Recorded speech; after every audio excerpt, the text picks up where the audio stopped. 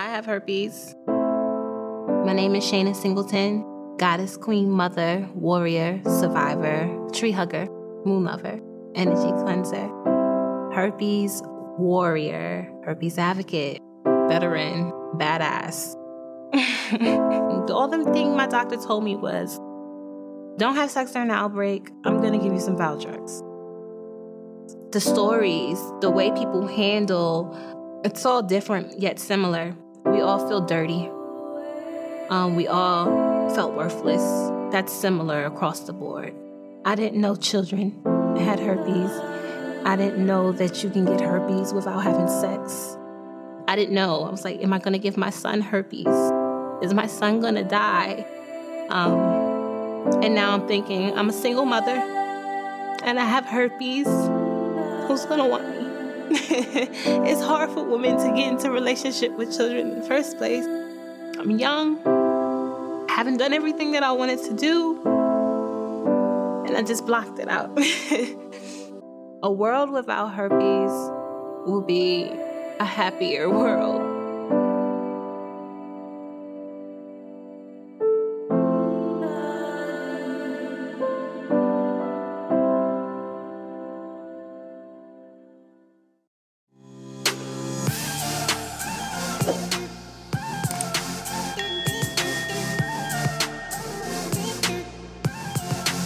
Welcome everyone back to Diary of an Empath. Today, I want to talk about stigma when it comes to STDs. This is a topic that I've gotten some requests for, and I think that we need more education on this. So today, I have a truly inspiring guest who is making waves as a herpes educator, advocate, and a powerhouse with a massive TikTok following. So I want you guys to really, really listen up and be inspired. We're going to dive into the incredible work that Shana Singleton, who's not only breaking stigmas, but also changing lives on TikTok one at a time. Stay tuned for a conversation that's going to leave you motivated, enlightened, and hopefully more educated on the topic. So welcome to the show. Thank you for having me, first of all. I'm excited to be here. Thank you for extending your platform to talk about this. It's been my mission to dismantle the stigma around herpes altogether. So I'm excited to be here. Thank you. And you just answered one of my first questions. If you had to, and maybe you can go a little bit deeper into this, if you have to define your mission and what that means to you and why is it important, how would you do that? I am at war with the stigma until the herpes community feels comfortable being open about their status and proud of their sexuality. I've made this my mission because a couple years back, when I first came out of the Army, I decided to do a complete career switch and get into food science and culinary arts. And there I found my tribe. It was vacation retreats, and I was a plant-based recipe developer. But people were coming to see me just to talk about self-love. So the community deemed me a self-love coach because I was inspiring people to love themselves more just by how I was showing up for myself. In doing self-love coaching, I found myself in these private herpes community and women wanting to unalive themselves and staying in abusive relationships due to their herpes status. And this was no longer my narrative. I had broken the stigma for myself in my own life. So I felt compelled to speak about herpes and share my perspective. So that's how I got here. I was in the Marine Corps, so we have some things in common. Yeah, I was in the military too. And it's interesting because I feel like even for me, it set me up. I had this weird path to like how I got onto the path that I'm on now, but I felt like it was kind of like skill stacking. I did different things that ultimately kind of led to where I'm at. And I almost feel like it was very similar with you. So tell me a little bit about your background, because I know that you've been pretty vulnerable in sharing on your platforms. What was your background? How did it lead you to where you're at now? And what do I need to understand about you and your past to understand the woman that's in front of me right now? That's a great question. I have so many different backgrounds, but I guess I'll just cover my background with herpes, period. I started researching this virus 7 years ago. I found out I had this virus 8 years ago. And I started coaching and advocating for the past, 4 years ago. So I've been coaching and advocating for the past 4 years. I'm responsible for growing the largest herpes awareness platform. I'm also responsible for creating 44 advocates within the space. That has been my magic since coaching. Now I make people feel comfortable enough to want to speak about it publicly. So right now I have a coaching program where I help women stop their outbreaks and break free from shame so that they can get laid. That has been my work within the herpes space. As far as my all around background, let's see. I went to college for criminal justice. I joined the military. I was a military police officer, and I ended off my past doing my time doing protective service. So I was in a CID unit when I left out. After that, I decided to study for the LSAT and go to law school. But I realized that everything I was doing up to that point was for everyone else. It was to make mommy proud, daddy proud, family proud. It was never truly for me. So I had like this awesome resume, but I was depressed and I was sad. So I decided to make a career switch. And that's when I went back to school for food science and culinary arts. At this point, I had already found out I had herpes. I found out I had herpes while I was serving in the military. The same day I found out I was pregnant with my son. So I was already on like a spiritual journey of, just healing and learning who I was. And my son and my herpes had a lot to do with that and a lot to do with my decision in switching my career. So going back to school was the first time I made a decision for me and my happiness. And in doing so, it led me to Zencation retreats and it led me here while I'm coaching women with herpes. So take me back to when you found out. What was your reaction? How did it feel? Because I think a lot of people connect shame, and not to any fault of their own, because society has taught us that any STD or any type of, sexual connection, there's shame that's involved with that, or you're disgusting or you're dirty. And I think a lot of people, when they find that out, those are usually the first reactions. What was your reaction when you found out? When I found out I had herpes, again, it was the same day I found out I was pregnant with my son. I have to say that the shame of my pregnancy hit me worse. At the time, I was dating somebody higher ranking. So in the military, you're not supposed to do that. So our whole relationship was a secret. Same. And, Oh my gosh. Same thing with me. and with finding out I had herpes, I had told him immediately. And at the time, I was so stigmatized. I was not okay with how I found out I had herpes, that his acceptance to me meant admission. Like, you must have gave me herpes if you're being supportive and you accept me.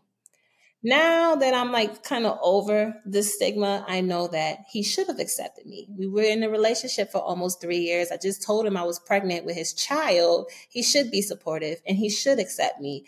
But because of how I felt about me having herpes and how I found out I had herpes at the time, I was just kind of like, how could you accept me? How could you be supportive? You're not even supposed to want me. You're supposed to be angry with me right now. So in my head, because I was projecting, it meant you must have gave me herpes because you're so accepting of me. So again, when I found out, it was a shock that I had herpes, but I didn't really step into the dating scene yet. I didn't really have to tell a bunch of people I had herpes yet. I was becoming a mother. So I had to deal with that part. It wasn't until my son was born and like maybe 7 or 8 months when I decided to go back into the dating scene. And when I did, that's when I was met with the shame. That's when I was like, oh my gosh, who's going to want me? This is hard to tell somebody that I have herpes. I feel dirty. I feel worthless. I'm a single mother who has herpes. My sex life is over. I went through all the feels. Now that I'm at this phase, I realize that a lot of the stigma we're faced with comes with judgments we made before finding out we had the status. We already had these judgments about people living with lifelong STDs. And when you're the person who finds out that you have this lifelong STD, instead of empowering yourself, encouraging yourself, and reminding yourself of your value, you start to become the bully in the mirror.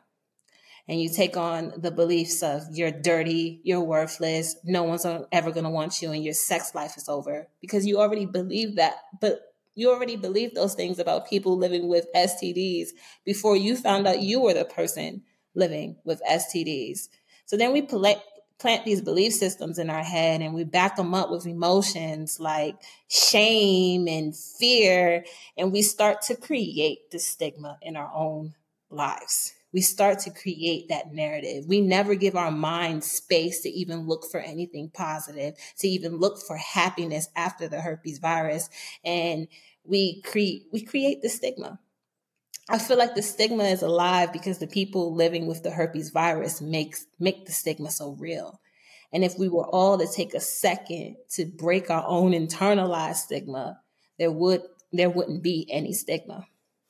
Do you think you would have, before you found out that you had this diagnosis, do you feel like you would have dated somebody? Let's say your partner came to you or a potential guy you were dating came to you and said, "Hey, I have this." Prior to you understanding and being more educated, do you think you would have met that person with, I don't know, the same type of empathy or understanding, or do you think it would have been different back then because maybe you didn't have the education that you have now? That's a great question. And that's like a journal prompt I do within the community with everyone. I took a long time to think about. I asked myself this question before, and I think there was two people in my life I probably would have moved forward with. Two people I really connected with and was totally head over heels in love for, that can guarantee that I would have moved forward in a relationship. And then there were people I probably would have ghosted. There were people I probably would have rejected in their face. And then there was some people I've dated in my past that I probably need some time to think about it, if I'm being honest. So, yeah, I think I've had these conversations on even a couple military groups that I'm in. And I presented this question, and it's very 50-50. I feel like you have a lot of people who are educated on the subject, and those are the ones who are a little bit more open to it. Like, because me personally, I understand what it is. I personally don't have that diagnosis, but I understand exactly what it is. And it doesn't bother me because at the end of the day, it's not a death sentence. I mean, it's something that can be very well managed. And we're going to talk about that too. But I don't know, even when I ask myself like more intense, like would I date someone with HIV? I probably would. I probably would still be open to that. I don't know. I just don't feel like I would label someone just based off of their diagnosis. Like, I just feel like I would need more education on it.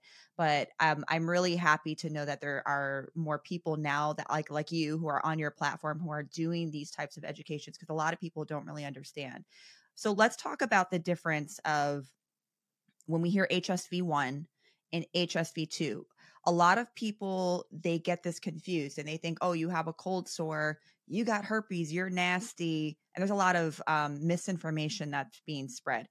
What do you want people to understand about those differences? what used to be a difference is no longer a difference. HSV1, that virus it's older than HSV2. It is said that HSV1 has been here since prehistoric times, way longer than humans. And when HSV1 met humans, it would attach itself to the trigeminal ganglion. That is the nerve ending that supports everything above the navel. Hence why HSV1 is more commonly associated with cold sores, lip herpes. HSV2 is a lot younger than HSV1. So by the time HSV2 came out, it started to attach itself to the sacral ganglion. That's where it had space to attach itself there. That is the nerve ending that supports everything below the navel, hence why HSV2 is more commonly associated with genital herpes. But as we've seen, any virus in this world, viruses evolve. And I sat on a genital herpes workshop hosted by the CDC and the NIAID last year, November, and they announced as of 2017, HSV1 is now the leading cause of genital herpes. So we're seeing both viruses, both above and below the navel. So what used to be a difference, the location, it's no longer a difference. You can have HSV1 on your genitals and you can have HSV2 on your lips.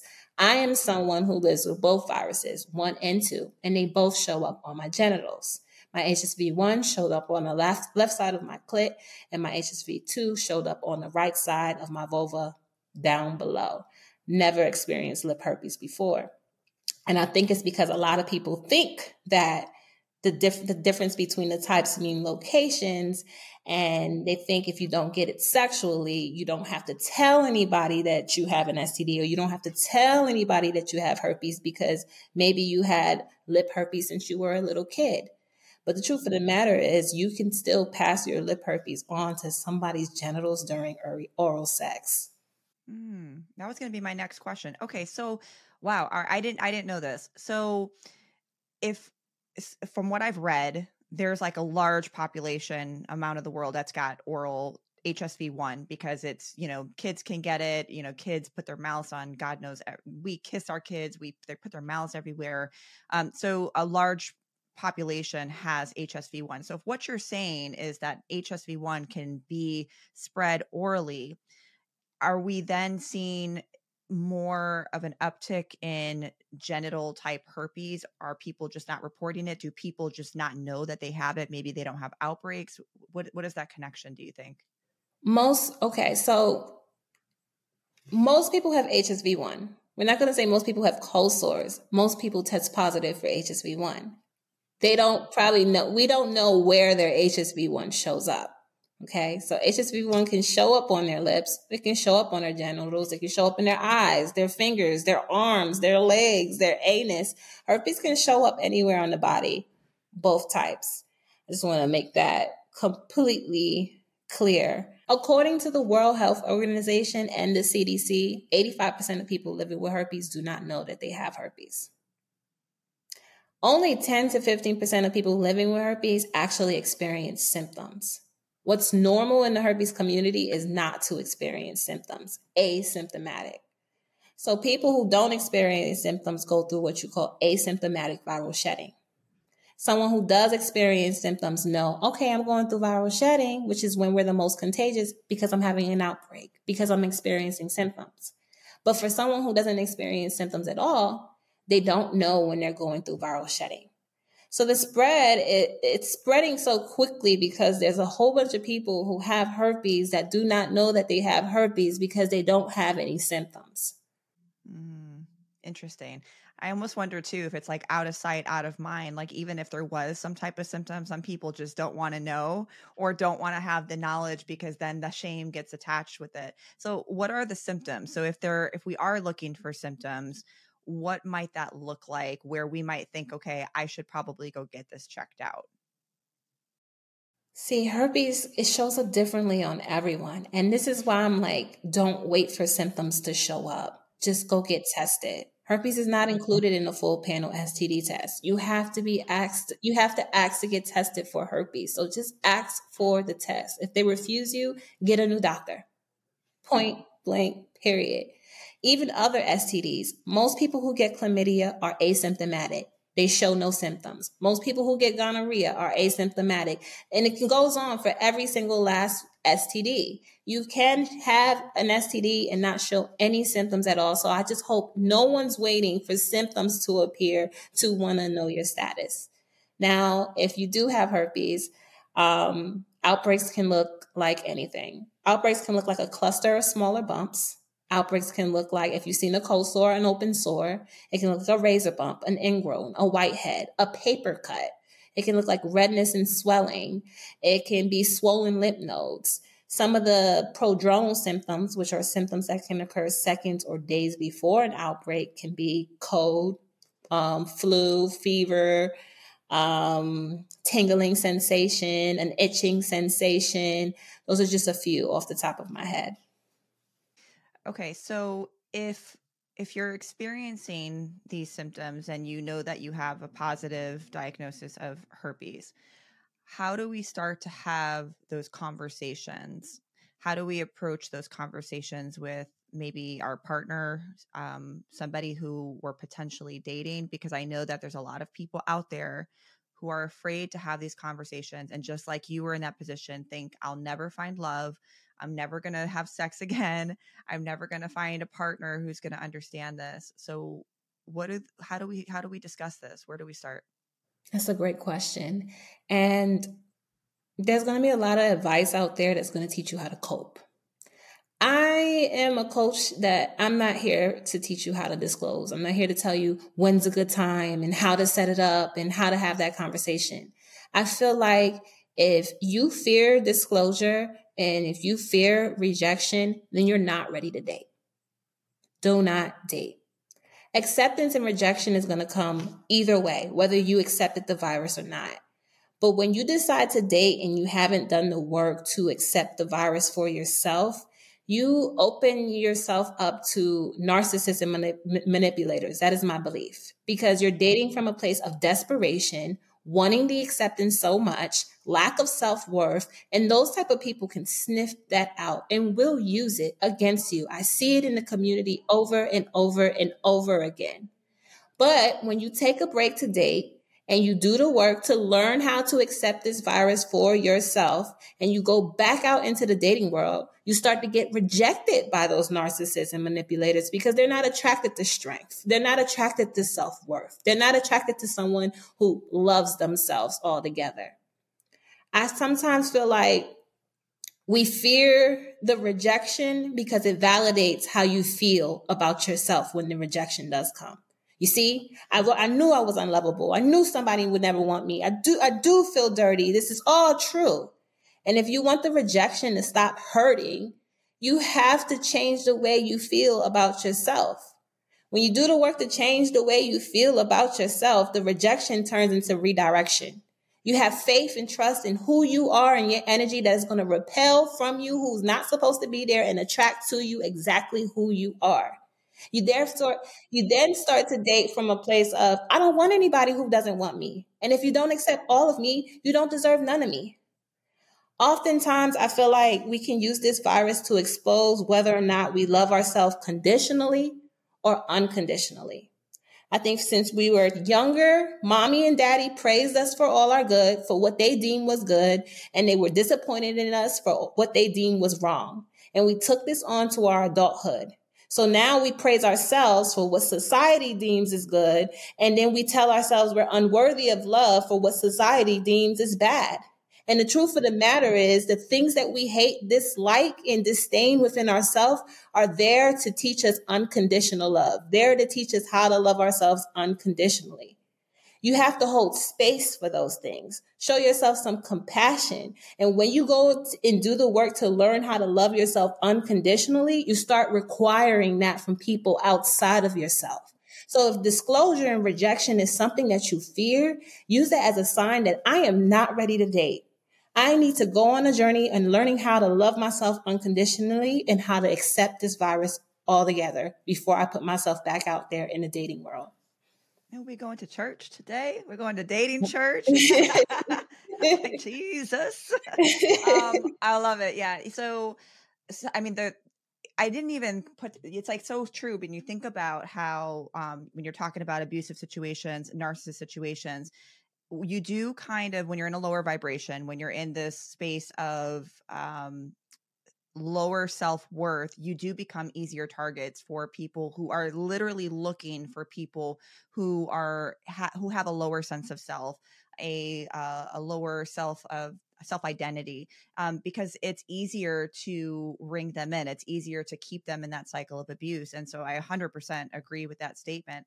And one thing that I think about too is, okay, so when you're talking about being ready to date, and let's say I meet my partner, he's, really accepting of it and open to education. Obviously, I want to have a good sex life with my partner. What can we do in order to try to prevent our partners from contracting the virus? Can we prevent that? Are there tips and tricks that maybe you can give to somebody who has active herpes to where we can still have a good sex life? Yes. You want to refrain. Okay, first of all, in order for there to be a possibility, you get herpes from me, for example, right? You have to come in contact with my virus's point of entry. So if I'm experiencing outbreaks, say on the top of my hand, you would have to come in contact with this area in order for there to be a possibility you can get herpes from me. It's still not 100% guaranteed. So it's not like anywhere you touch me, oh my God, I get herpes. It has to be the virus's point of entry. So if you can put a barrier between your virus's point of entry and your partner, that is a great way that you can prevent transmission. 1.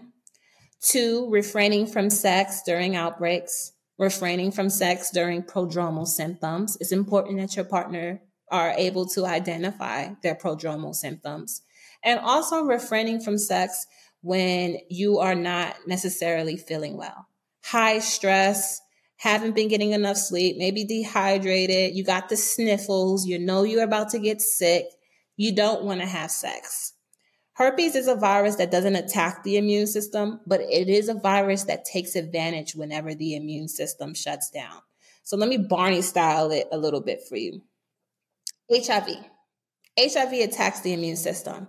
It has beef with the immune system. It wants to fight the immune system every time it sees it. Herpes is a scaredy cat. It's like a little punk. So if the immune system is doing well, herpes hides in your body. But as soon as the immune system is distracted or shutting down, that's when herpes wants to come out and party and go through its viral shedding process because it doesn't have to worry about the immune system coming to whoop his ass. So if you know you're not feeling well, now's not a good time to have sex. Another thing, stress. When your body is stressed, when it's in a sympathetic state, when it's in fight or flight mode, stress directly communicates to a gene in your body called the JNK gene. The JNK gene then communicates with your virus, telling your virus that it's okay to replicate. She's stressed. Immune system is out of whack. When you're stressed, your immune system starts to shut down. It communicates to the virus, telling the virus, now's the time to replicate. So if you are extremely stressed out, please don't have sex trying to ease the stress. It's not a great time to have sex if you're somebody with herpes because your virus is getting ready to go through its viral shedding process. That's fascinating. Okay, so when we talk about barriers, are we talking about condoms or are there other barriers that can be used? Condoms are a barrier if they cover the outbreak site. Now, if I have a penis and my outbreaks are not on my penis and it's maybe on the top part, my lower belly area, a condom is not going to create a barrier between where I experience outbreaks and my partner. So if I know my outbreak site is on my lower belly, then I don't know, get creative to find a barrier for that area. But if it's on your penis, then yes, condoms work. If you are female to female, there's dental dams, right? Some males who don't experience outbreaks on their penis and maybe on the outer side, they tend to keep their underwears on during sex, if that's the case. It's going to be different for everyone because again, everyone's outbreaks is in different parts of their body. Outbreaks can be anywhere. There's some people who experience outbreaks in their throat. There's some people who experience outbreak inside of their vagina. There's some people who experience outbreaks on their butt. There's some people who experience outbreaks on their fingers. It's called herpetic whitlow. There's ocular herpes. There's cold sores, lip herpes. It depends on the person and where their herpes shows up.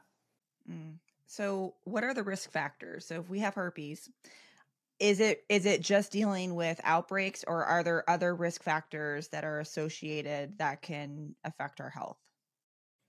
There's nothing confirmed. Now, there's some studies aiming towards HSV-1 possibly causing Alzheimer's, but they don't have enough studies yet to make that a fact. So there's this thing called brain herpes, and they're finding out that HSV1 has been traveling to the brain. Don't quote me on that yet. Again, there's not enough studies, but outside of that, the only risk factors is you possibly experiencing outbreaks. And then again, only 10 to 15% of people living with herpes experience outbreaks. That might not even happen. So why do you think there's so much stigma surrounding this? If it's literally, outbreaks that can happen even starting from when you're a child where you're obviously not sexually active, which means that it's not contracting during sex. It's not a sexually contracted virus if it's HSV1, or when you're just a child and you contract it from like putting your mouth on something. Why is there so much stigma surrounding this? What's your opinion on that? I have several theories. I feel like one, let's go back into, I think it was like late 70s, early 80s when HIV was a thing and HIV wasn't controlled and it was actually killing people.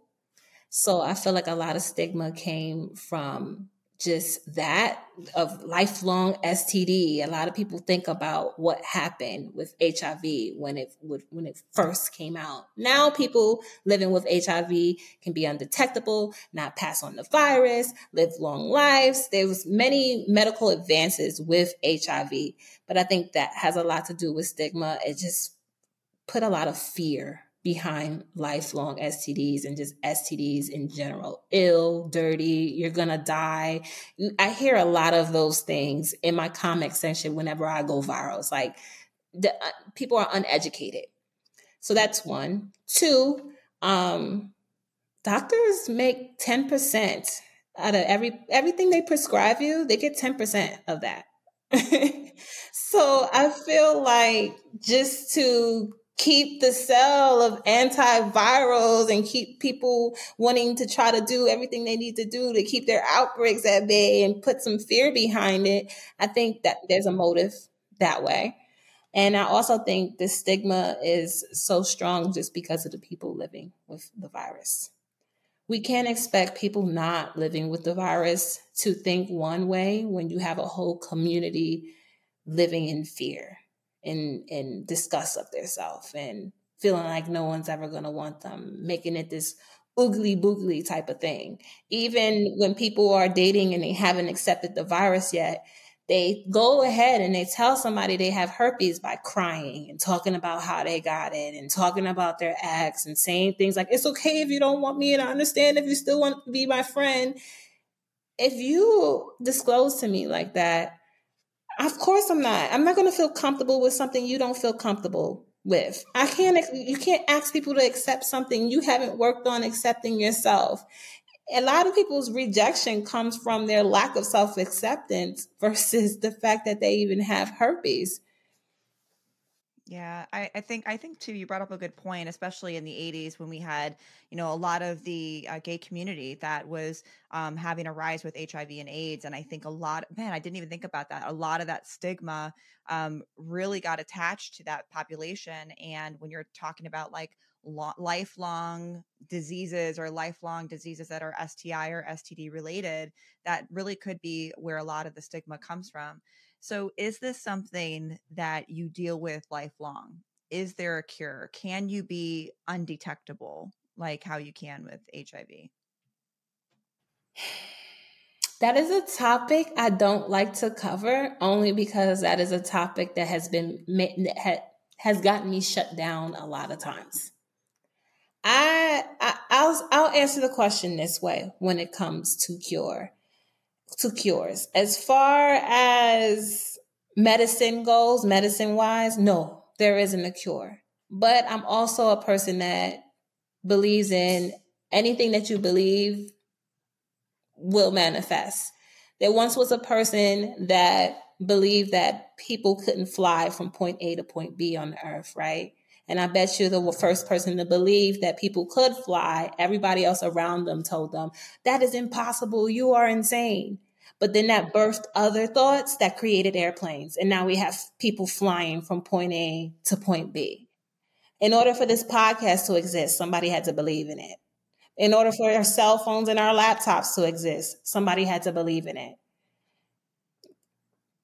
Never If say you believe, never. you know what I'm saying? If you believe you're afraid of spiders, guess what? You'll always be afraid of spiders. If you believe you don't like onions, guess what? You always won't like onions until you plug a different belief system in your mind that opens up your subconscious mind to find facts for something else.